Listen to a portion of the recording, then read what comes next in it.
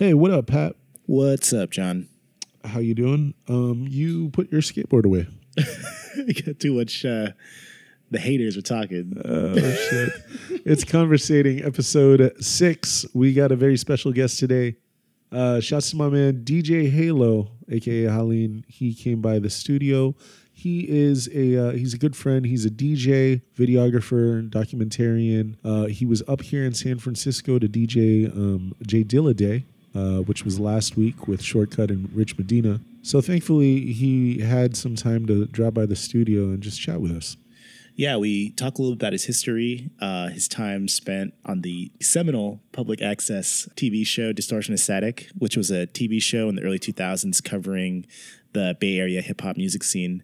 We also talk about his work with the Beats, Rhymes, and Life nonprofit organization, which is an organization specializing in the use of hip-hop as a form of therapy. Talking about his work, we weave through larger issues such as the psychology of an artist, the mental aspects that go into that, and also the importance of just having a community. I think the core principles of these things are really the driving force. For example, DJing, for me, the core principle, it's sharing music and serving people. Like that's my motto when it comes to DJing. And I think when it starts to get away from that, that's when it starts to, maybe it's something that I don't want to do anymore, And but I think ultimately it's sustainability when it comes to artistic ventures or writing, things I want things that it's these things will always represent me, Yeah, we had a really good time conversating with Haylow, and could have easily gone over 2 hours if we all had the time,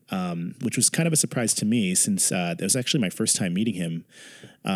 He was just a really, really thoughtful guy. I mean, wouldn't you say, John? Yeah, not to speak for you, Pat, but I'm sure we left here feeling motivated and inspired, and hopefully it translates when you listen at home or, on your commute as well. So shouts to everyone that's been listening to the podcast so far. If you enjoy it, please tell a friend to tell a friend. Otherwise, Patrick, you about ready to get this podcast started? Let's do it. Come on, y'all.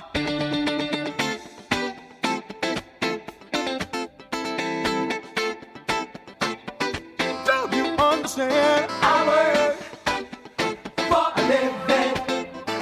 I have big fun whenever I can. Don't you understand? I work for a living.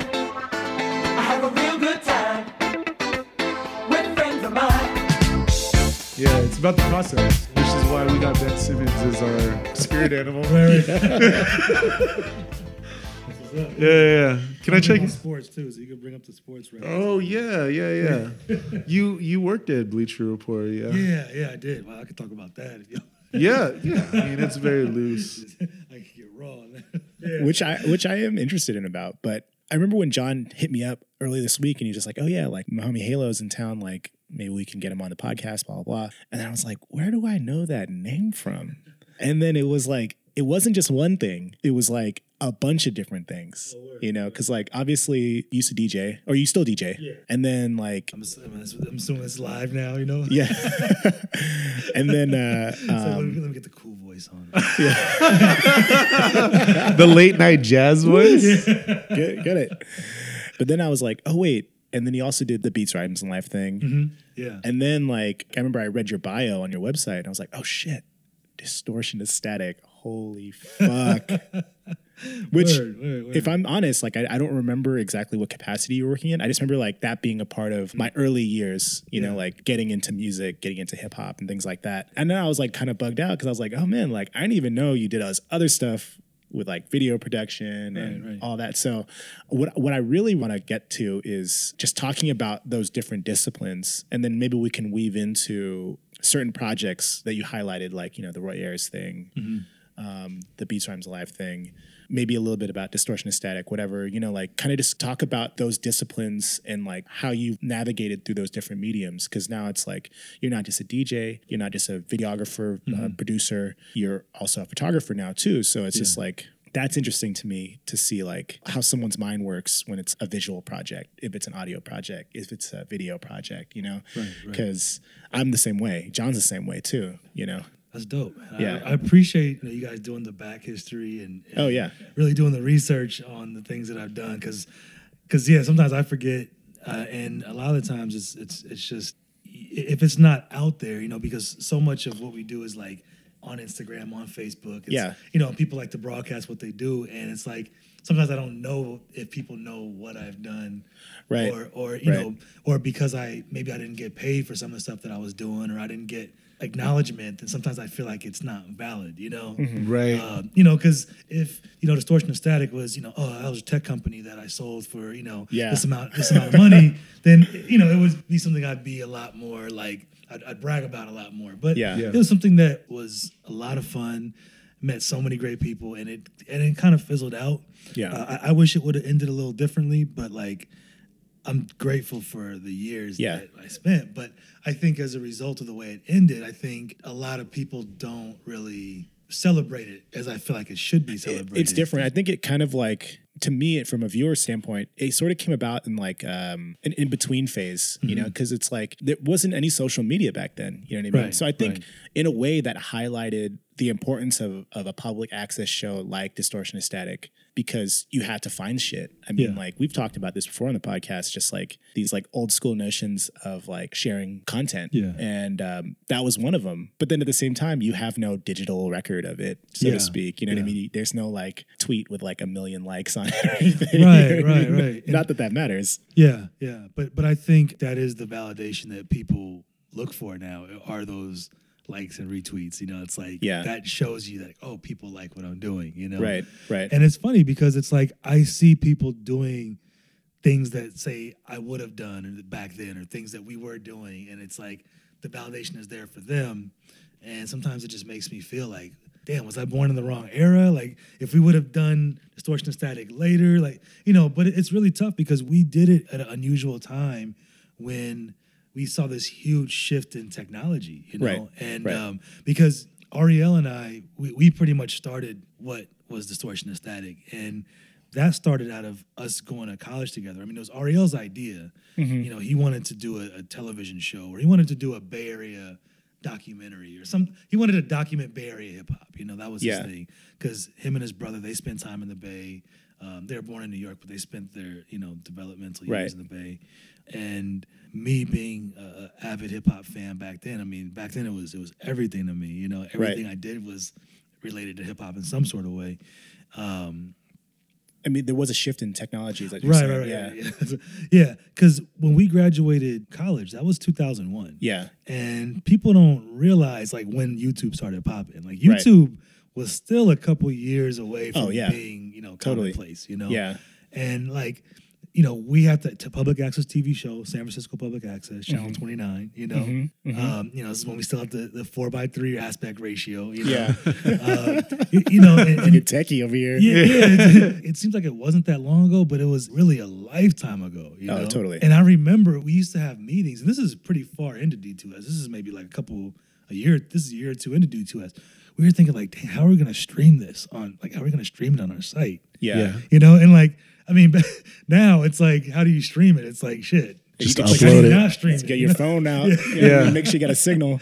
Yeah, you could do it live. You could do all that. But back then, like, we were thinking about how do we stream it. And then we're like, there's one company, they could do it, but they have to set up a back end and blah, blah, blah. And, shit.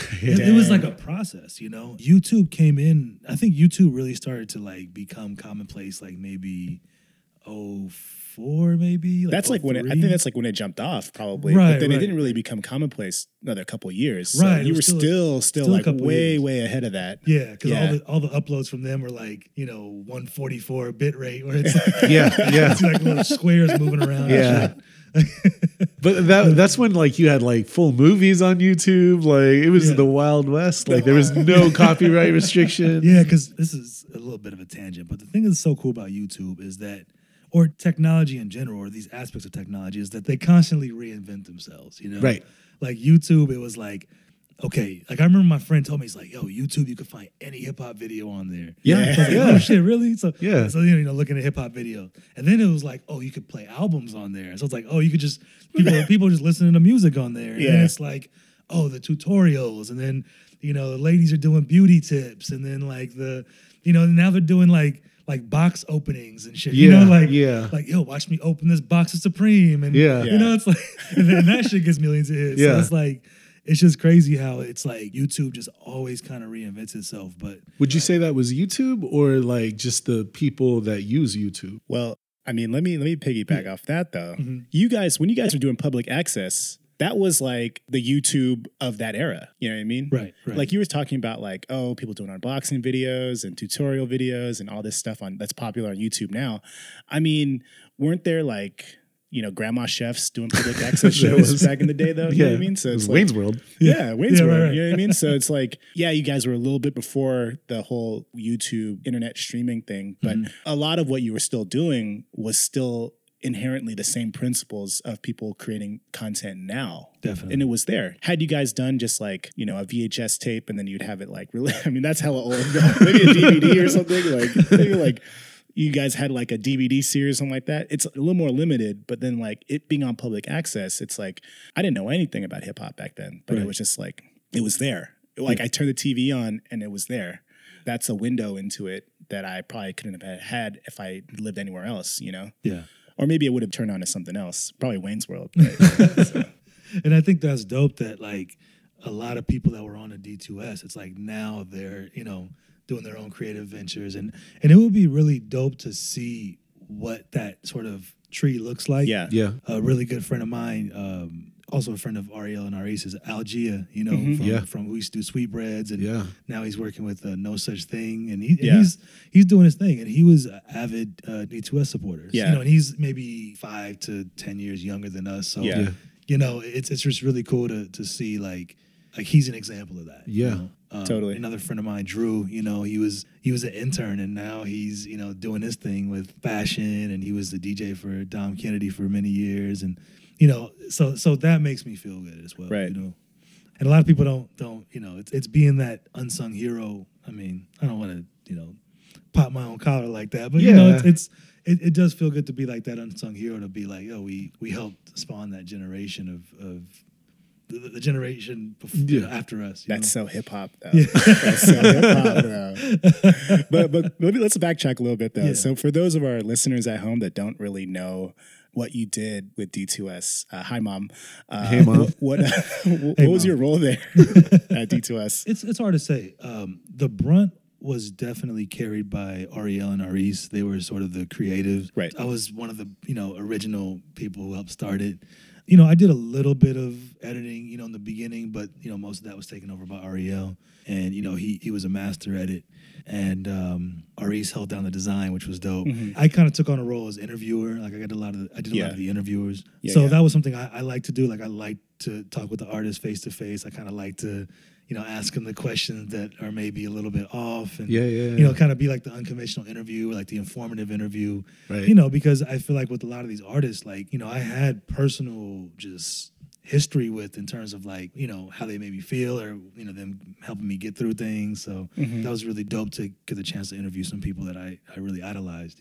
Nice. So yeah, that's great. I mean, that's a good way to look at it too. Is that another great aspect of it being public access and thus being like very personal is that you don't have a format that you have to follow. You don't have to ask certain questions. Right. You're coming straight from the heart. You're like, okay, I want to ask so-and-so about this because I was really into this one thing they did back in the day and whatever, Yeah. You didn't have a producer up in your ear. Like, Exactly. Exactly. Yeah. We got no one dancing in all the videos. Oh yeah. Come to death row. So it was more on the talent side, and you did light production work behind the scenes. Yeah. And, when it came to set building, like a lot of stuff in the set was mine. Oh yeah. And, it was a collaborative effort. And then, Star joined, Haylow joined, and, our friend Zach, who was off camera, he did some things, and we had people kind of come in and out. Good friend Mike, I don't want to forget anyone.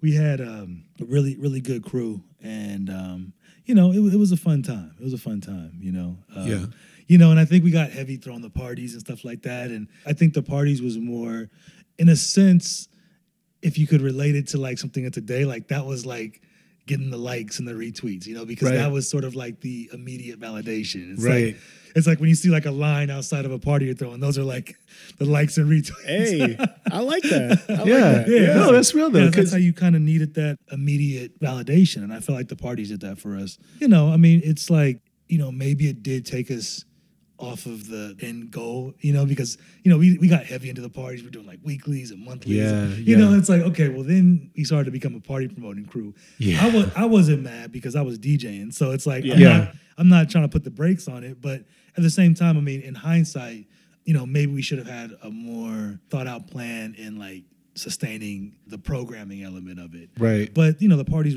were giving us, you know, a little bit of money and, you know, they're just fun to do. I mean, we were in our 20s, so, you know, Yeah. it's like, you know, trying to turn yeah. up. So that was fun too, you know. Yeah. You know, and it made me a better DJ just doing it on a regular basis. Right. You The know. consistency. Yeah. It's so interesting because like I'm kind of going through similar growing pains with my crew up in Sacramento. Okay. Then we have a podcast and, you know, we're trying to be a part of the Sacramento cultural fabric, right? Yeah. But then, you know, we're also in the party lane too as just another avenue. And there's always that balance of reminding ourselves of the bigger picture versus, oh, there's that party at the end of the week, you know, or that party at the end of the month. And so you gotta be conscious hyphy.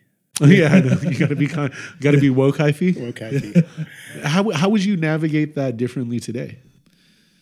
That's a good question. I mean, I think part of it is like, well, you know, you got to give the people what they want. You know, like if that's what people are coming out to see, then that's what you should do. You know, it's really hard to say. I think one thing that we should have done, we should have tried to groom a new generation and to try to keep it going in some way. You know, you know, to speak on Beats, Rhymes, and Life. You know, Beats, Rhymes, and Life was a therapeutic program, you know. Right. So it was like, you know, there was kids that used to write rhymes and we used to record raps, but the whole point of it was therapy, you know. Right. Yeah. And at the end of each session, we would have like a proper close. We called it a closing out session. Yeah. You know, because that's important. It's important to know that things are coming to an end. Things are going to look different the next day. So, you know, because I think in that age group that we were dealing with, the BRL, like when you're dealing with high school, you know, there's just a lot of transitions. You know, it's like, you know, school ends or, you know, the summer program ends or, you know, a lot of the kids we were dealing with, they may have moved out from another area to a new area or they were getting, you know, they were in foster care. They had to, you know, it was just a lot of transition that these kids were going through more than most kids. I think kids in general have a lot of transition at that time, but these kids had a little bit more, you know. But whenever that happened, we were always intentional in having just a therapeutic closeout session to just, you know, end the process and, you know, welcome what's ahead, be it individually or collectively, you know? Mm-hmm. Right. And I wish that we had a group closeout and we kind of had some sort of like, okay, so let's think of what D2S is going to look like from here on out, even though we may not be working on it every day, you know? Right. So that wasn't there. So I think we didn't really have anything to kind of like keep it maintained, you know? Right. So, you know, and it's something that we could still do. Like I think REL still has all the tapes and, you know, all the raw footage. And, and it's crazy. Like we were talking about it semi-recently and like just the amount of people that have passed away, you know, that we've interviewed, you know? You know, from Jacka to Fife to, you know, Sean Price. You know, there's been a good number of people that have passed away, you know? Yeah. So that kind of shows the time that's passed and also the importance of what we were doing in a sense, you know? Yeah. I mean, but it's still good to appreciate it for like it being a moment in time. Yeah. It would have been totally. great to see like new episodes of Distortion Aesthetic on YouTube in 4K, but you know, but you know, also it's just nice to like, as another creative, just to look back on it and just knowing that existed. Right. So sometimes that's good enough. Yeah, because I think that's the thing is that being a creative, you understand like the process of output, you know, and it's hard. And I feel like for example, Tribe Called Quest, like, you know, oh, we want a new album, or they like, we want a new album. Like, where's the new, you know? And, you know, Jay-Z, he said, you know, if you want my old shit, you know, buy my old album. And I think that's the perfect way of saying it. It's like, we can't always create just on the drop of a hat. You know, you can't tell a comedian to be funny, you know? Right. It just doesn't work that way, you know? So, Right. I was trying to come around to like where we started, but well, it seemed like you were kind of going to a point where you're saying like, as an artist, you almost feel like you're never done doing something though. Yeah. Low key. Yeah. You know what I mean? Like there's always something left to do there's like that inner perfectionist and like inner critic in all of us that's telling us like, maybe I just like wanted to, like you wanted to explore so many other things, knowing what you know now. But I mean, that's sort of why you create things anyway. You know what I mean? Yeah. One of my favorite quotes is a great artist knows when he's done, and I think that could be applied to personal projects or like, quick projects. Or anything, anything, Yeah. So I always think about that, Yeah. And I think about that a lot with design work, because it's like when you're doing a flyer or something or doing a poster, it's like, when is enough? And then you sort of hit that last stroke and it's like, okay, it's done, and you kind of have to be okay with that, and also in terms of like completion, another quote that I heard that was really good, my man from Taylor Heritage said it, that he just said it on Instagram one time and I was like, wow, that's a really good one. He said, finish is better than perfect, So that's something I've been adopting lately, just to have totality to some of the creative ventures. I think that's important, because, I have a couple projects that just sort of, I just kind of stopped doing. And I don't want to have that. I want to have something where it's like, I can complete it and I could feel okay on it and I could have the credits roll up and that's it, So instead of like, oh, let me get this last interview or let me make sure I need a couple more scenes of B-roll or, so yeah, it's interesting. Yeah, because you do so much shit, man. like when we were just reading your bio and it's like, well, Patrick was saying it earlier, I was just like, oh yeah, he has all these different projects. Like to be so prolific, you have to know when to stop, like when a project is done, like. Well, prolific is a strong word. One thing I appreciate that. It's real. Well, one thing I do appreciate about your creative work is just you're able to move through so many different disciplines. You're a polymath, because I met you through DJing, I met you through music.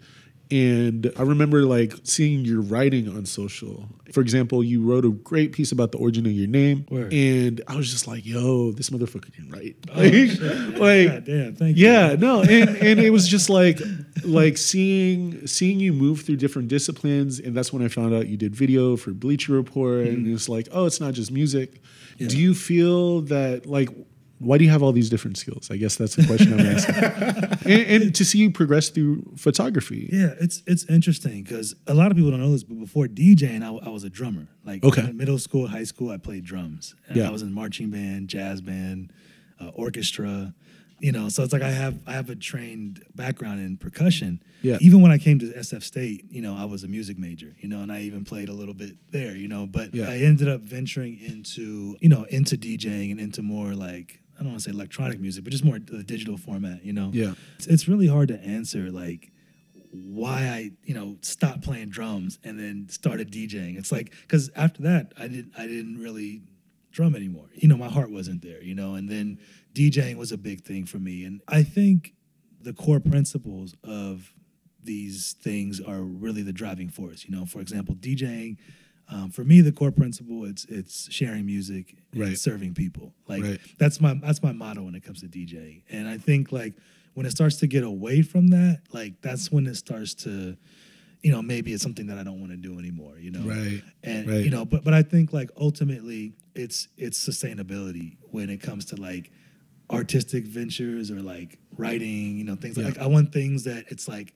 these things will always represent me, Right. Like one thing that always kind of drove me up the wall, like when Twitter came out and people were like sort of talking reckless on Twitter and I was like, oh, it's just Twitter. It's all good. It's just Twitter. And it's just, I never understood that because it's just like you're saying that, like you're putting that out there in the world. It doesn't mean it has to be like polished and scripted, but like it needs to represent you, If it doesn't, it's like I would never say something that I'd want to like. I mean, you always say something that you may want to like retract, but like I wouldn't want to say something that doesn't represent me, Right. So I think it's that simple principle in a sense, Yeah. And there's also like how people say like, oh, I don't want people to see my Twitter. I don't want people to like see my Facebook photos or, I don't, it's like there's nothing that I have on Facebook that, my mom wouldn't read, you know what I'm saying? Like I don't, and I think like in a younger generation, it's like you may, do things on social media that are like kind of just representative of how you're feeling that moment where I think that's cool, but I also think that it has to have more of a lasting quality to it, Totally. And like with my mixtapes that I made, like I've probably like disseminated like well over 20 mixtapes, and like I always wanted my mixtapes. It's like, yo, you could bump this now, you could bump it 2 years from now, you can bump it 5 years, right, 20 years. I didn't want to be like, yo, this is the fall 2006 jams. It's like, I may not want to hear Lumi D in 2012. So yeah. That was the first thing. I don't even know if that was 2006. Y'all can fact check that. But the point is like I felt like there was DJs where it was like, yo, this is the hot shit. Yo, yeah. But I'm like, by the time I get it out there, those songs are old and they're on the radio 20 times a day. And you don't want to hear them anymore. So, but me, it's like, yo, I want to make sure that there's sustainability in the writing, in the design, and so I think that kind of speaks to why I guess I take pride in the things that I do, Right. That's like a very like artistic approach to it. I don't even want to say it's like an old school way of thinking. I think it's just like you're very conscientious of like your, not so much of your viewers, but how your viewers might view it. You know? Right. And I think that that's a very important aspect of being an artist, is that you have to know how to navigate and you have to like balance out maybe the expectations of your audience, but also to know like, this is my statement too. And like, this is what I want to be a portrayal of me. Right. I don't want to sound hella old or anything and seem like that's lost on this generation. Out of touch. But it's like, I think it's millennials. Sometimes, but sometimes I feel like it's, the world moves too quickly now that like people sometimes get too caught up in that to like take a moment to be conscious of that.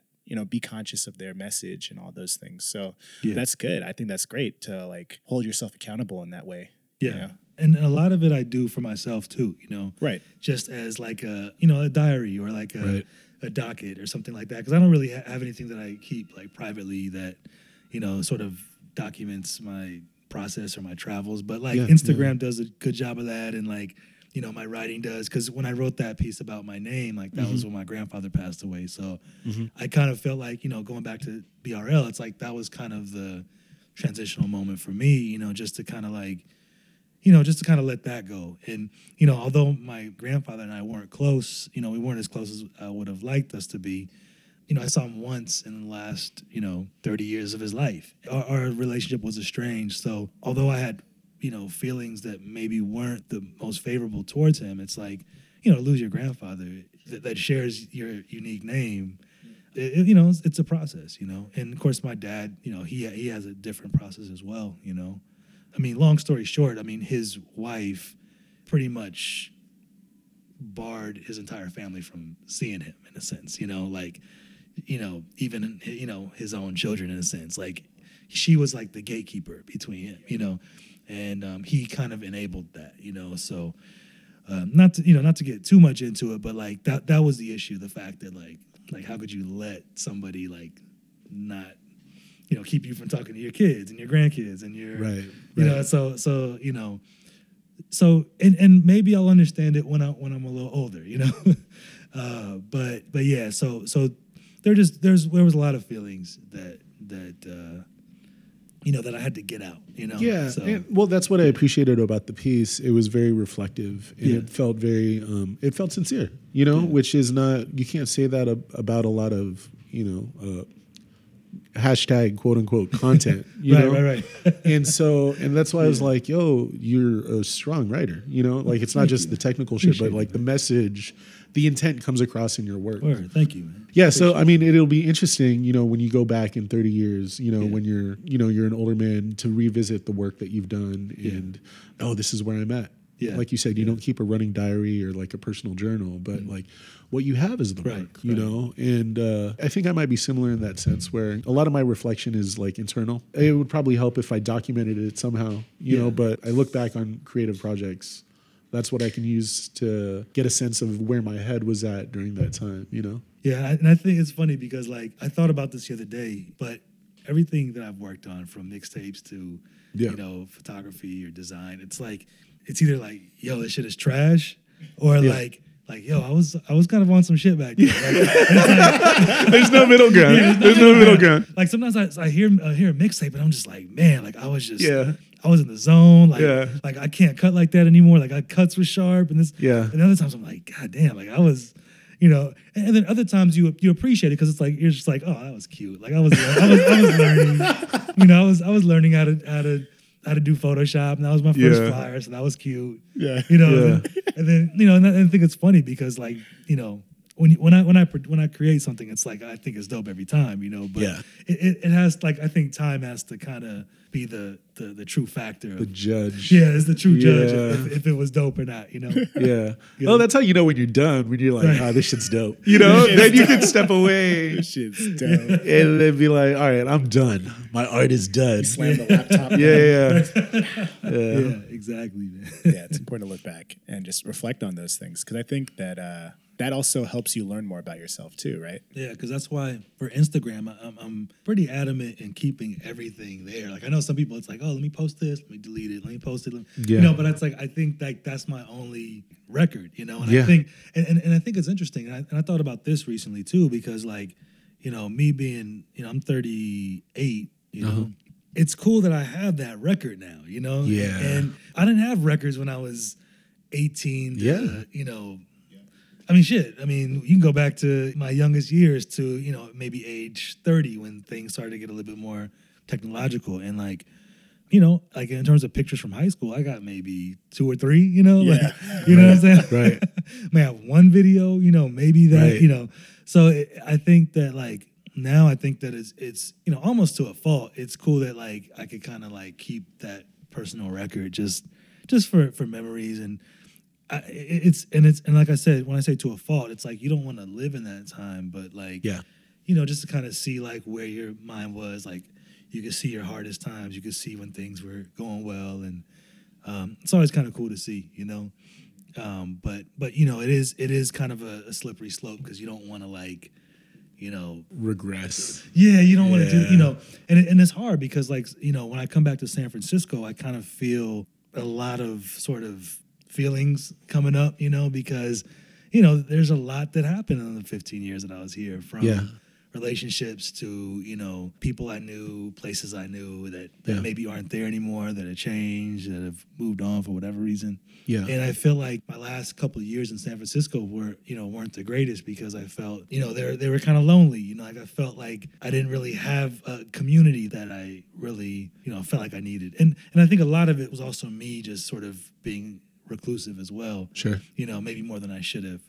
But, you know, sometimes you don't want those feelings to like come back when you come back into the city too. You know, you want to kind of see it in a new light, you know. And I think like this studio, like you guys doing this, like it definitely, you know, sort of reinvigorates that passion where it's like, okay, people in the city that, you know, doing creative things. Yeah. You know, you know, a lot of other people too, you know. So it's really dope to see, you know. Thank you. Yeah, no, I mean, that was a lot of the discussion for us. Like, so we were talking about doing this for about a year before we actually put an episode out, but we had hella test episodes. And what Patrick was touching on earlier, a big part for us is process. You know, there has to be a reason for us to do this shit. Right. And so I just started freelancing, and Patrick's been freelancing for a while when we got together. And, you know, these were just bar conversations that were like, no, let's document this, you know? Yeah. And so this whole podcast, it's not so much an interview, but just documenting a conversation. Right. And so for me, like it helps, if you intend to have just a thoughtful conversation once a week, that can power me through, you know, the shitty dark times, you know? Yeah. Well, I mean, also too, it's like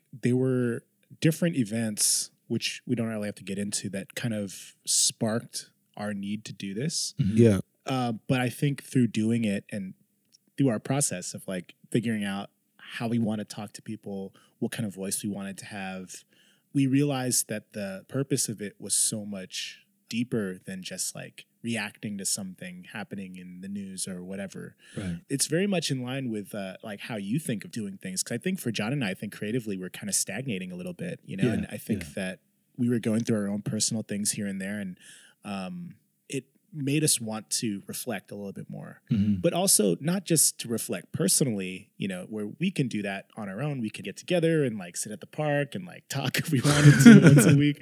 But I think inherently in the creative side of ourselves, we wanted to share that.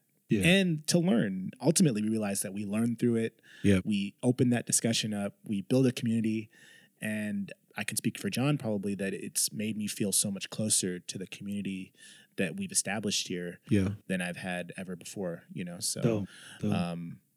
yeah, so it's been like a very like emotional. I don't actually not emotional. I don't know if emotional is the word, but it's been a great experience. It's been a really good experience, Yeah. and we're only getting started though. So Yeah, dope. Yeah. Dope. That's cool. But to kind of go back a little bit though, those feelings you had a few years ago, was that sort of what prompted you to leave, or what made you want to go back to LA? Oh man, it's a lot of things. I think that was part of it. I mean, I think the price of living was Sure. an issue. Yeah. And honestly, I mean, this is a personal thing, but San Francisco just doesn't have the black population that I need. You know what I'm saying? That's real.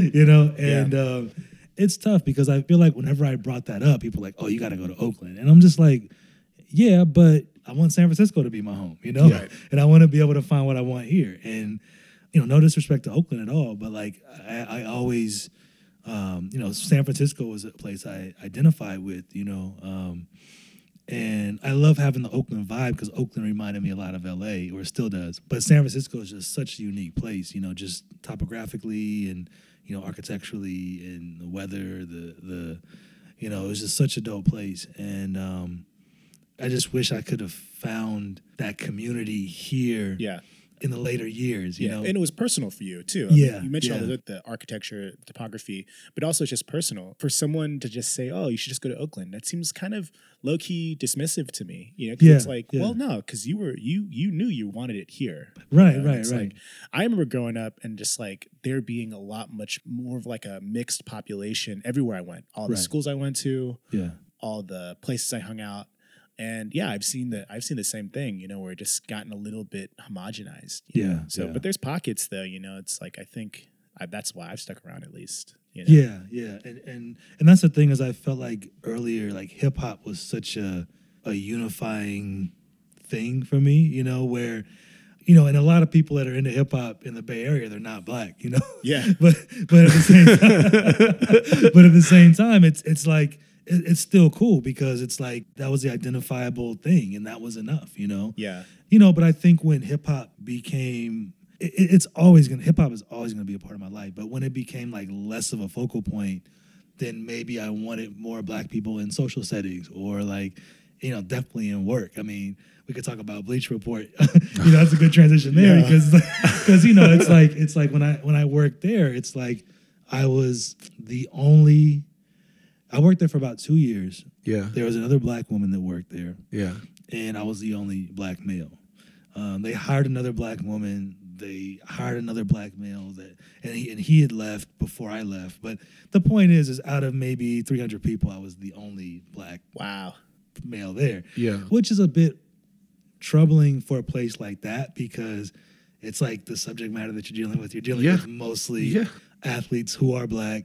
Yeah. Number one. And number two, it's like just the digital voice of Bleacher Report is that of like, yo, check out the fly kicks, Yeah. and, Yeah. It's a little my man's got tabloidy. dunked on, like the voice is just very hip and like, Yeah.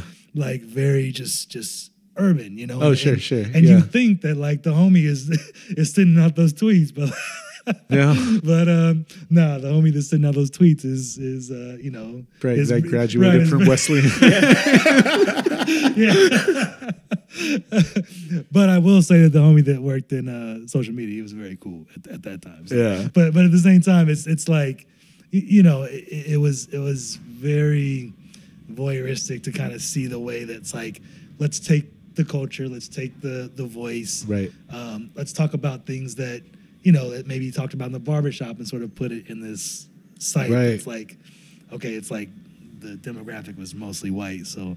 Did you have a lot of freedom when it came to that voice, or were you part of that? Well, where I worked, I was working on the video, and back then they said that video was the big, content push, but social media has always been the big thing for them. Yeah. Yeah. But I was sort of a hired gun, if you will, Okay. where I just sort of had a job to sort of cut these video pieces and Sure. ship them out. Yeah. So that that was fine. That's kind of what a video editor does in a lot of these sort of Right. content houses. It's like you're kind of just like you're you're the guy that can cut the video. So Yeah. it's like, make it look like this. Yeah, ship so it on out. you're know? not So- you don't really have input on the editorial side. Not too much. I mean, not Right. as much as I would have liked to have. Not Right. as much as I thought I was going to have. But yeah, it was interesting because I think, I mean, working at Bleacher Report definitely made me a better editor because I was doing it every day.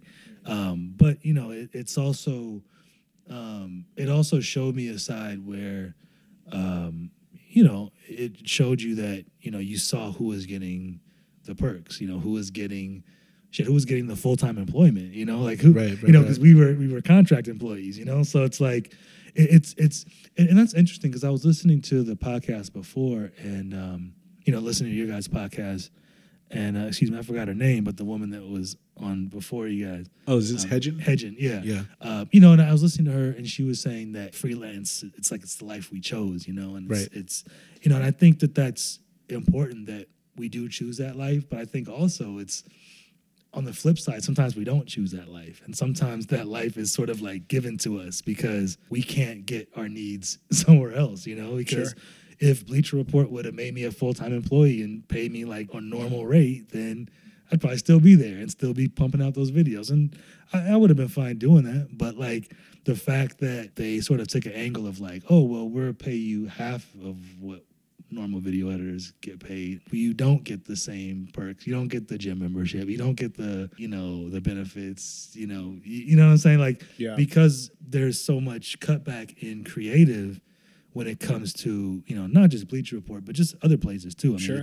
Yep. it's like now we're kind of forced to be that freelancer, you know, where it's like, damn, I didn't really want it to be like this, but it kind of Yeah. has to be like this Yeah. now, you know? Yeah. So keep in mind, this is Bleacher Report, you know, 4 years ago. So things look a lot different there now. I mean, just giving them the benefit of the doubt, but you know. No, I think it's you know, my experience working as a creative on the tech side of things too. It's it's I guess you can say it's problematic across the board, Mhm. but it's just I also think that there's like different ways of thinking there. You know, from a creative side and a technical side, they're still trying to negotiate that language properly to like have a proper working relationship. It's still a struggle, I think. You know, Mhm. but I feel you on that 100%. Yeah.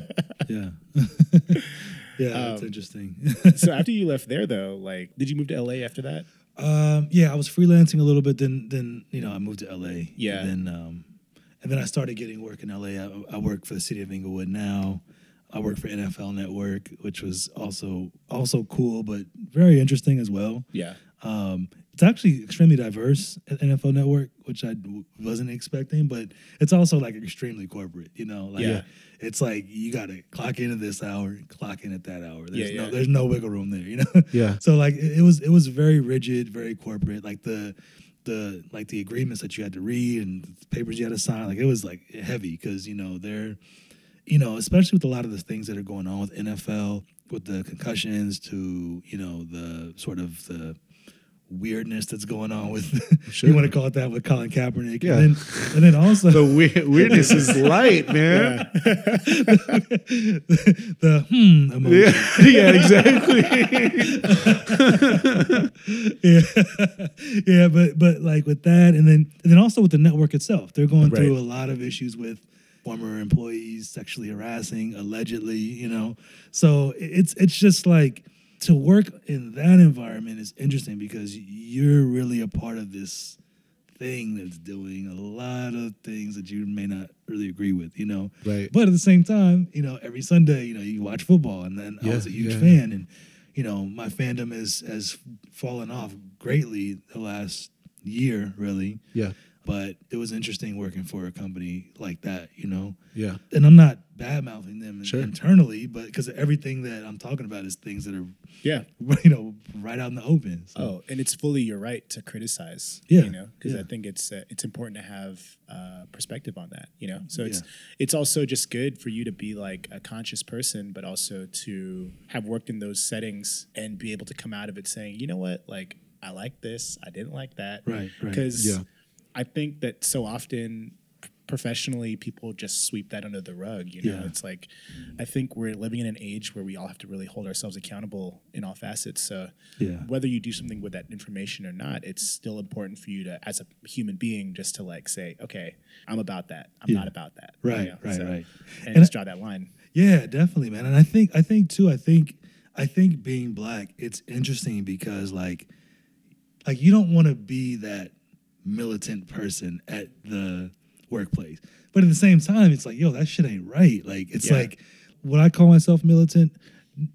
Not really. But like at the same time, it's like, I look at everything from the lens of a black person. Sure. Every single thing. Yeah, sure. You know? Yeah. You know, and this is a funny story because like, this is at Bleach Report.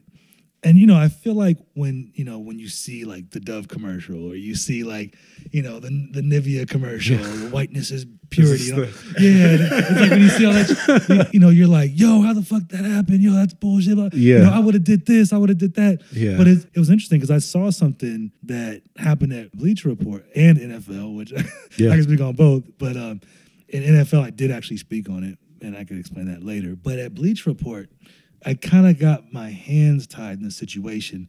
It was a Christmas party, right? Right. Basically, we were given money, you know, like we were broken up into like maybe 5 or 6 groups. We were given $2,000 each by the company to use that to build a Christmas theme, you know, in a section of the office, you know? Does that make sense? Yeah. You know? So, you know, you could build like a party theme or something, you know, whatever. So the theme that our group came up with was Luda Christmas. And it's like, and the person, I mean, bless her heart, she was extremely nice. But, you know, she was like, oh, we should have, you know, we should serve fried chicken and serve Hennessy and we should have, you know, hip hop. You know, and I was just like, yo, like this, and like they did like a t-shirt that had like his afro face smiling and it said Merry Luda Christmas. And I was just like this is not the biz. Like I'm not, you know. And you know, but everyone's just getting so hyped about it. And it's like, I didn't want to be like, yo, that ain't right. Let me explain to y'all why this ain't right. But, you know, and they said like, well, you DJ, why don't you do the music? And I was like, and like at the group, I was like, sure, yeah, you know.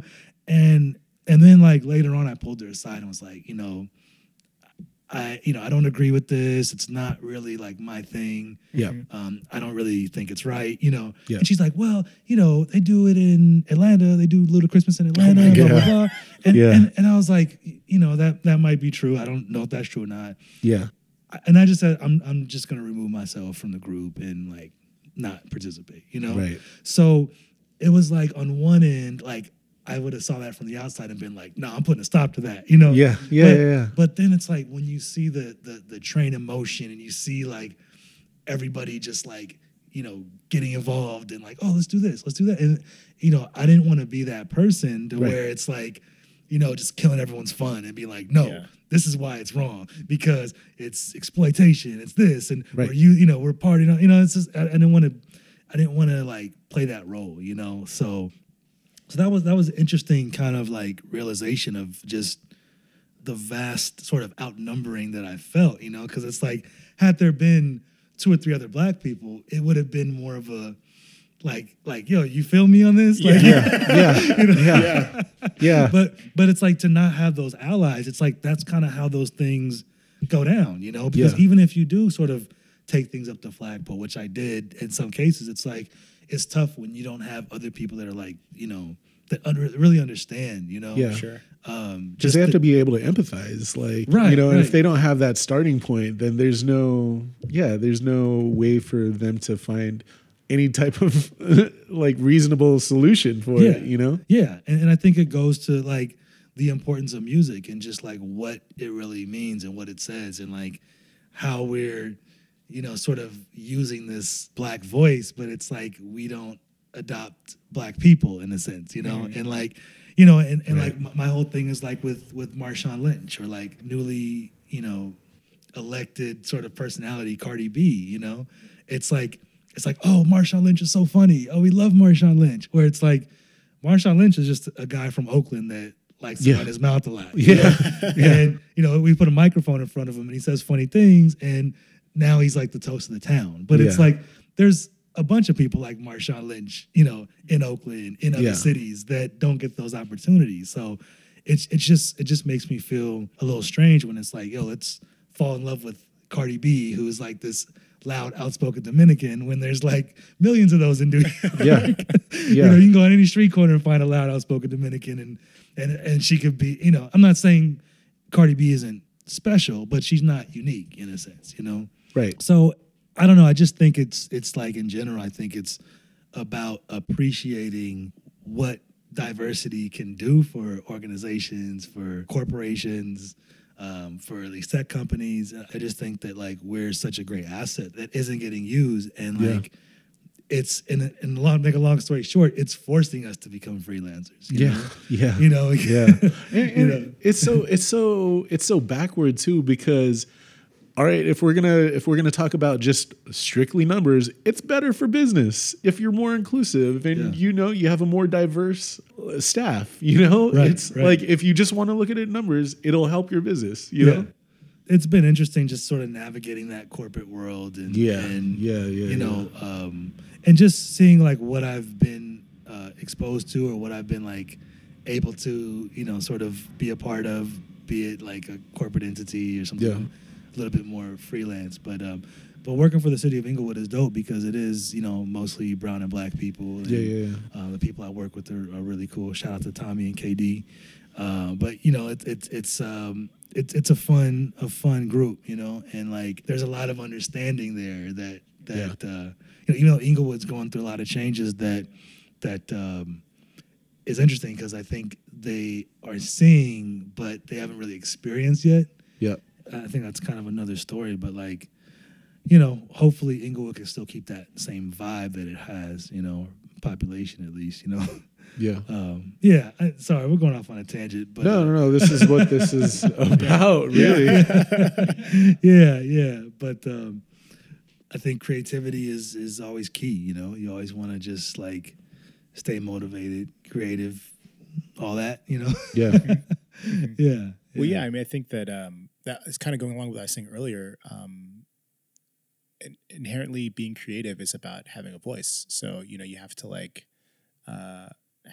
understand what you're trying to say and just be able to push that through in a different format, be it video, audio, any kind of medium you can think of. So I kind of want to relate it back to. Let's talk about your photography for a little bit. Sure. Just because was that something have you been doing photography for a long time, or is that something you picked up recently? Not really. It's a little bit of a newer thing. Yeah. To be honest, I got a DSLR camera. I mean, I was doing film like when I was a kid. Right. Yeah. Had a little box camera and shit. Yeah. But yeah, I think accessibility has been a big part, because like DSLR, it is easier, so it's like. Well, I guess before we get into that, sure. You did take pictures when you were younger, and then like you worked in video and audio and all that stuff. But what made you pick up a camera again? Well, I think it was more about video because video has always been my thing. Like that's what I went to school for. Yeah. So that was always the driving force. And then it's like, oh, well, shit, I got a camera, so I might as well start taking some pictures too, Yeah. So I just wanted to really learn the camera as well, and I think like I really wanted to with photography, like I really wanted to sort of document just things around me after time, because I noticed things would change. Like, for example, there'd be like a sign that I always liked, and then. I noticed the sign was gone the next day because they're, tearing down the building or something. It's like, damn, I wish I would have took a picture. Or, I feel like it's like that sort of visual diary in a sense, to kind of like, that I kind of always want to have with me now because I feel like I didn't really have that,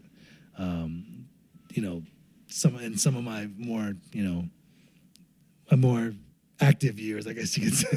Years when I was doing a lot more, because I wish I did have a camera back then. I think that's my only regret is that I didn't really, I started kind of like I missed a good chunk of it, but at the same time, it's dope that like DSLRs make it so easy now. Or digital cameras make it easy to just sort of like you can learn quicker. You could there's a lot more room for error and. Which switching over to DJing, it's like that's why I never want to discourage anybody from wanting to DJ because it's like, if it's easier to do it now, it's like, Yeah. I did wax, but it's like that doesn't mean that if you're starting DJing now, it's like just use what's out there, use what's at your disposal, Yeah. Music and photography and images they're just a language, so it's like kind of what you're saying is that digital has allowed us just to speak that language more quickly, more fluidly now.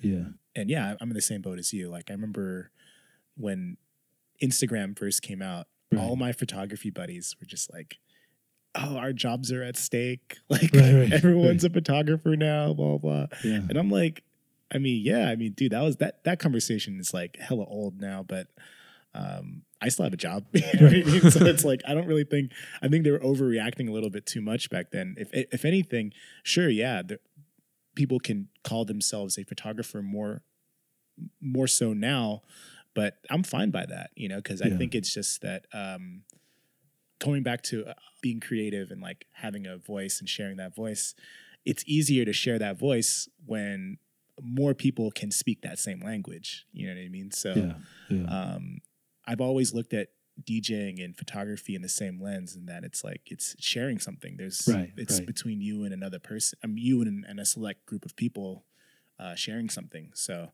I think that's great. With photography, I think, or with Instagram specifically,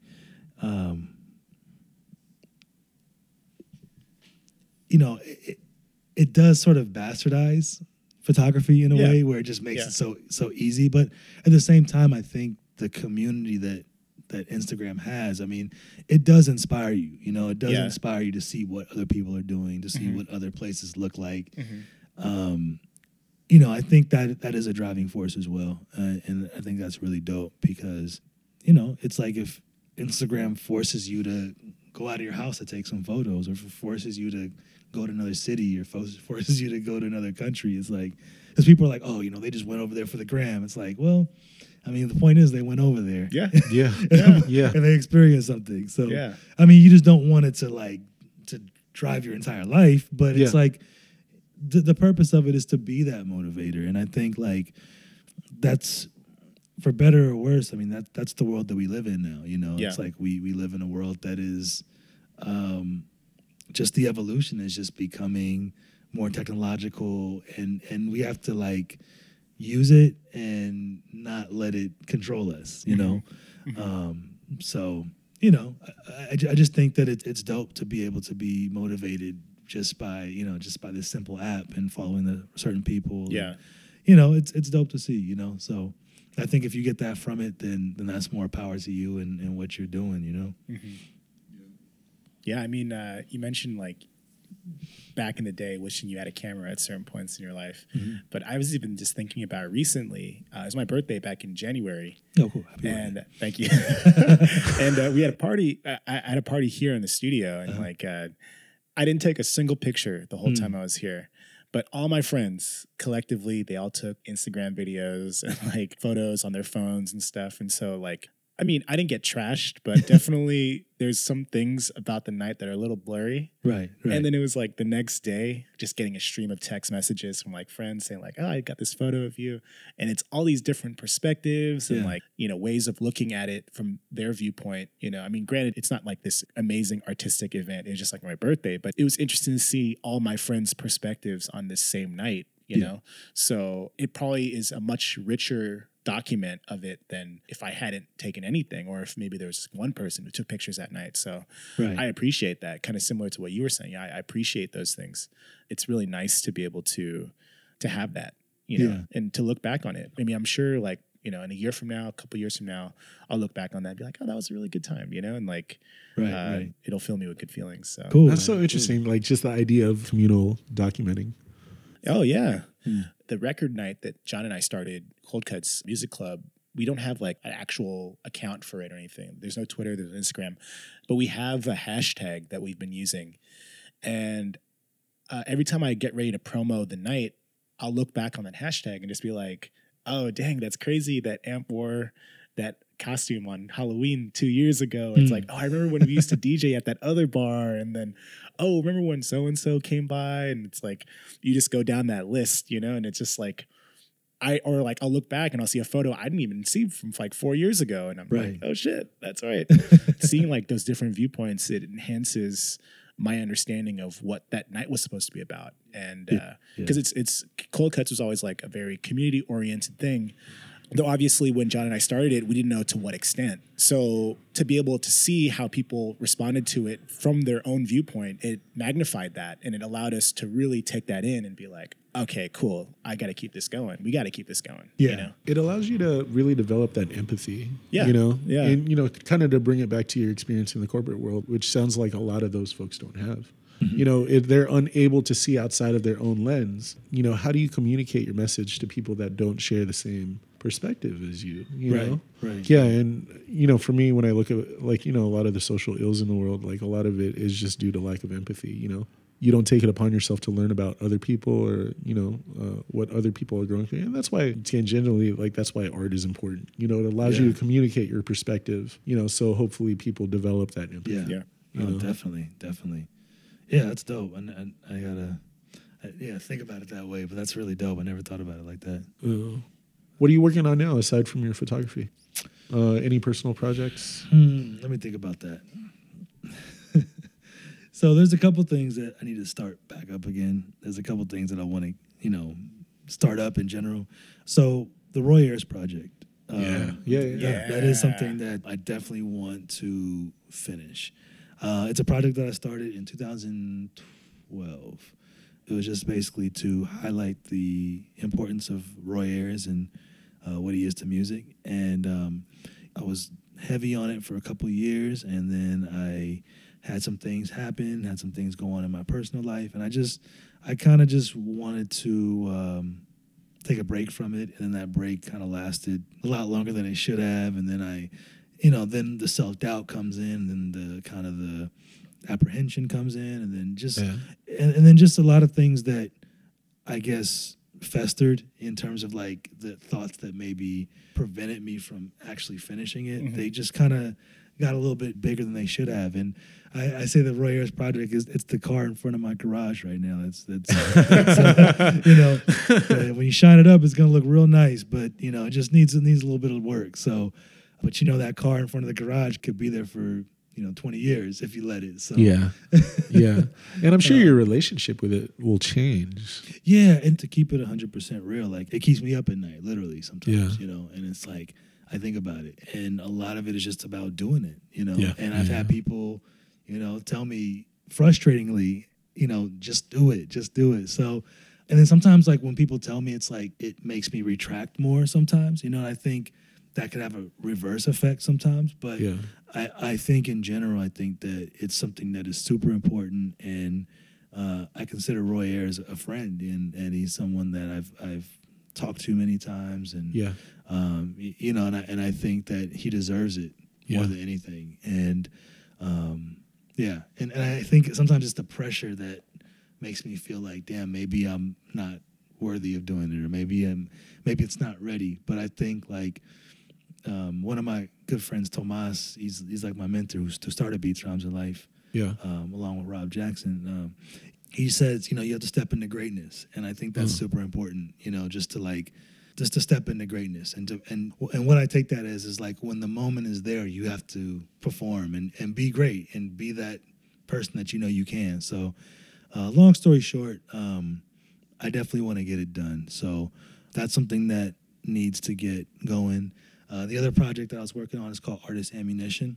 I started that a couple years ago. I only did like 4 episodes with that, but what I want that to be is a sort of like what we're doing here, but it's just to promote artists of color and people who use their art as a form of resistance. Right. If you go to artistammunition.com, I talked to Josh Mays. I talked to a good friend of mine, Rob Trujillo, who does children's illustration.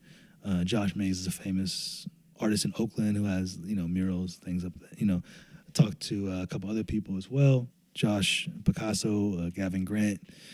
So that's something I want to continue down in LA, and that's kind of been on pause, but it was just a way to kind of just highlight my friends and to work on my own sort of video production. Well, one thing I'm working on now, which is a real low-key project, is something I just want to have on my personal site, and it's called Journalism and Essays Through Photography.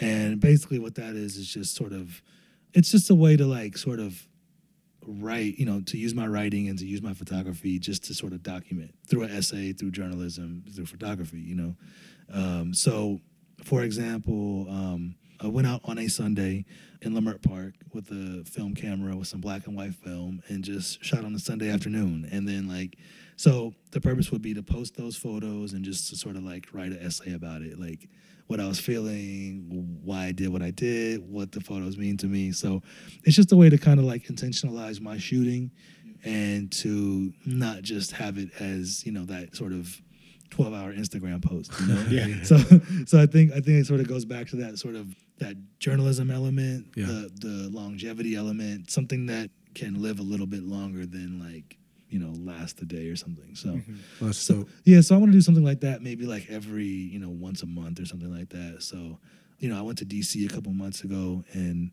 had the 50 millimeter lens on me. So, just kind of shot things in a perspective with my 50 millimeter. Yeah. So it could be like anything that's sort of just a narrow aspect of a point of view.